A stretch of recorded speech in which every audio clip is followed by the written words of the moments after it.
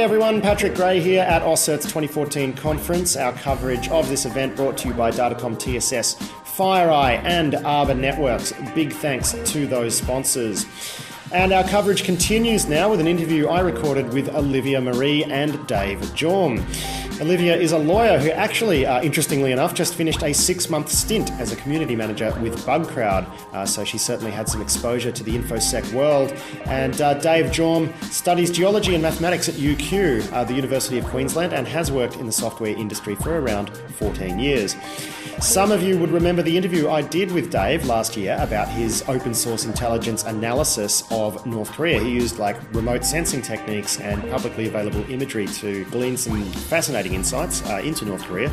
Do go look up that interview if you didn't hear it. And I also recorded and published his AusCERT talk on that topic last year. Well, this year he returned to AusCERT with his pal Olivia to do another North Korea themed presentation. This time the pair presented a talk about the information cordon going in and out of the country, how information gets in and out.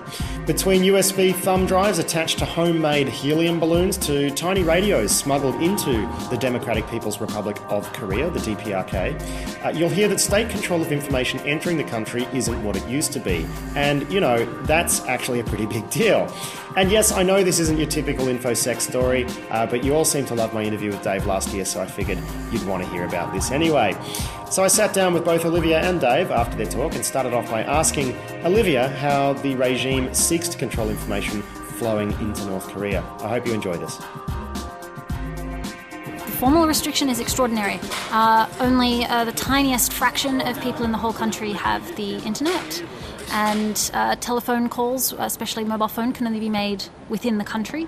So if you're going to go through a formal channel, that's it. You live in that bubble. And how tightly monitored are those networks?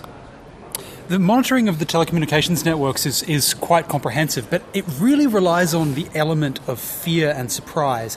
It's kind of similar to the way that things have been done with copyright, you know, where they say, well, we're monitoring the file sharing network and we're going to sue this lady over here for $100,000, so you better be scared that it's not you. So you're saying the most terrifying regime in modern history is taking a leaf out of the US copyright holders' books, out of their playbook, or right? Maybe the other way around. Who knows? But the thing that you are to be afraid of is obviously much, much worse.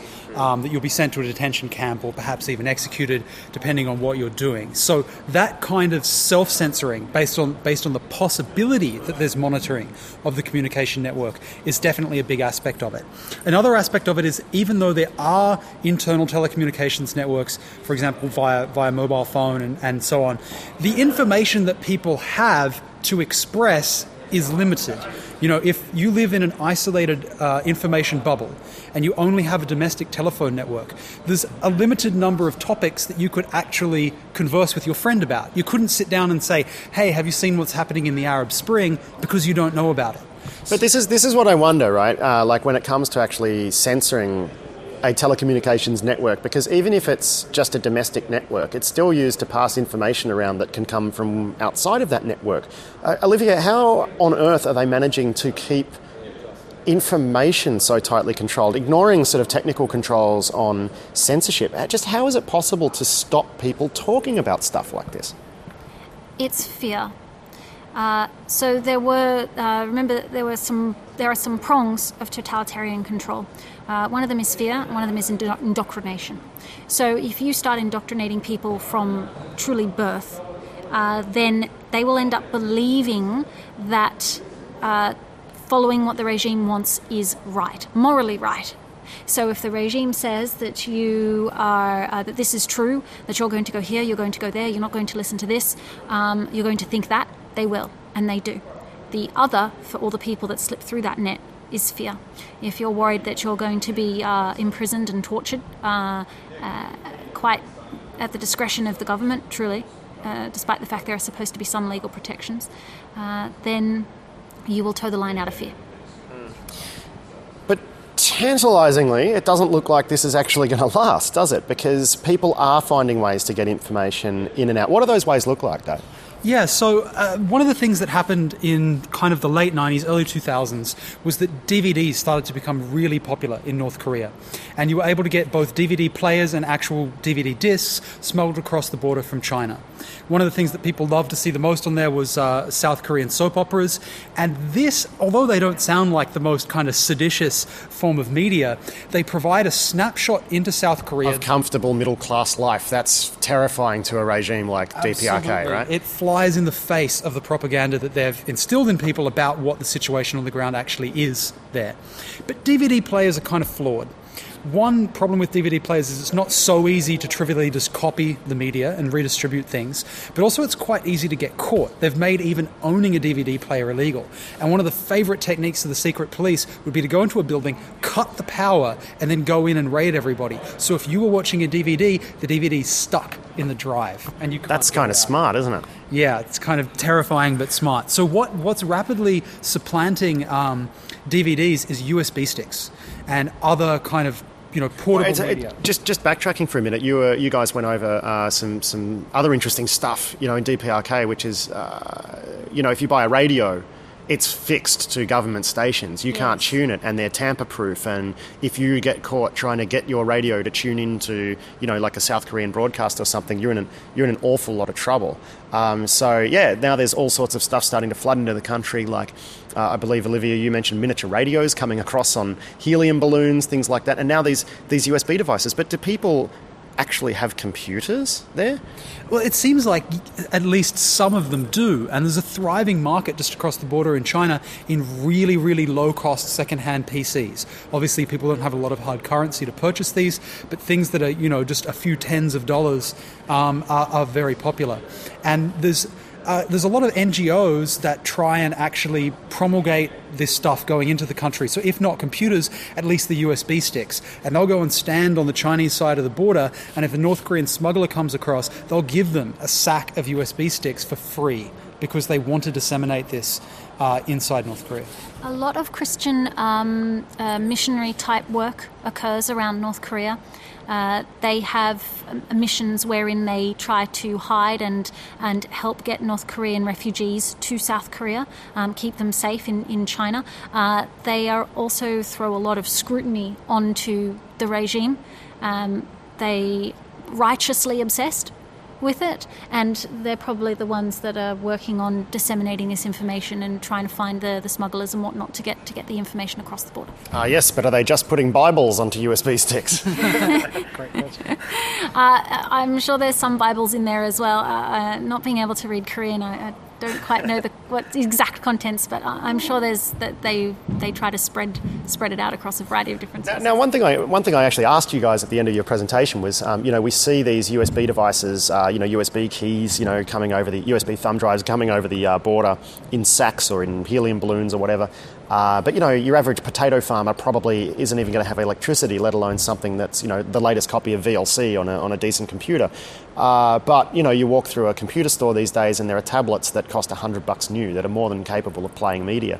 Do you think we're going to see devices like that starting to sort of infiltrate the country? Yeah, I think that the trend towards low-cost devices is definitely there. Olivia mentioned during our talk the example of the miniature radios being very popular because they're so cheap, so small, so easy to smuggle. So as I said, there's a market for really low-cost PCs, but I think moving forward, as you get things like second-hand tablets, give it 5 years, what's a second-hand iPad going to be worth? $10, $15, $20, well then all of a sudden it becomes accessible to maybe not your average potato farmer, but at least a significant chunk of the North Korean population. Well, it makes it accessible to these, Christian missionaries who might pump some money into it and, fly 10,000 iPads across the border. Now, Olivia, we've not had a really good track record of predicting what's going to happen in North Korea. There was that massive famine in the 90s. It just didn't happen. The indoctrinate, the brainwashing there is just so effective that it sort of glues the whole place together. But these days it's a lot easier to disseminate information. It's a lot easier to get messages across. Do you think if you had to pick something that was going to bring the regime unstuck, would you think that would be it? Look, it's very hard to measure the level of information that is coming through. So, and also how far it's going. So, although we know from surveys and other sources, they're all secondhand, or they're all primary sources, but they're all hearsay because we don't have people on the ground actually asking these questions directly in the country. The information is out there, but we don't know the rate at which it's growing, and we also do not know what is the critical mass. For sure, there is a point at which there is a critical mass. Can you get there when the restrictions are so tight? Or can they just keep it under that level? Exactly. That's what is so hard to predict, and that's why people have been making all sorts of predictions for a very long time. And for all we know, for all anybody knows, critical mass could be in 10 years, it could be in 50 years, it could be in 100 years. And truly, who knows what's going to happen in that time. It could be next week for all we know. I mean, we've got the Chinese practically building refugee camps on the border already. I mean, it just, gut feel says things could really change there, doesn't it?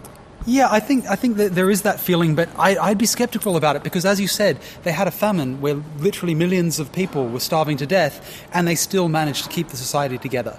But they had less access to information then. Do you know what I mean? It was very possible for the government to come in and say, this is a worldwide thing, and it's completely beyond our control, and there is no way out of this. Whereas now people would be more likely to know that was bullshit. So I wonder if there was a famine again, if the outcome would be the same. Yeah, that's a great point. And just personally, just speculating, I would say that no, the outcome would not be the same. People would know that there was food in China. People would know that there was China. People. Yes, I think the outcome would be very different. But again, it is very difficult to predict these kind of things. And I think that if people want to do anything to try and engage with this issue or perhaps even influence the outcome of this issue, we have to look at longer time horizons, because the famine taught us that it could take quite some time to pan out. So things that might take 10 or 20 years to come to fruition, I don't think should be dismissed, because that may well be the time horizon that we're looking at, but it's really hard to say.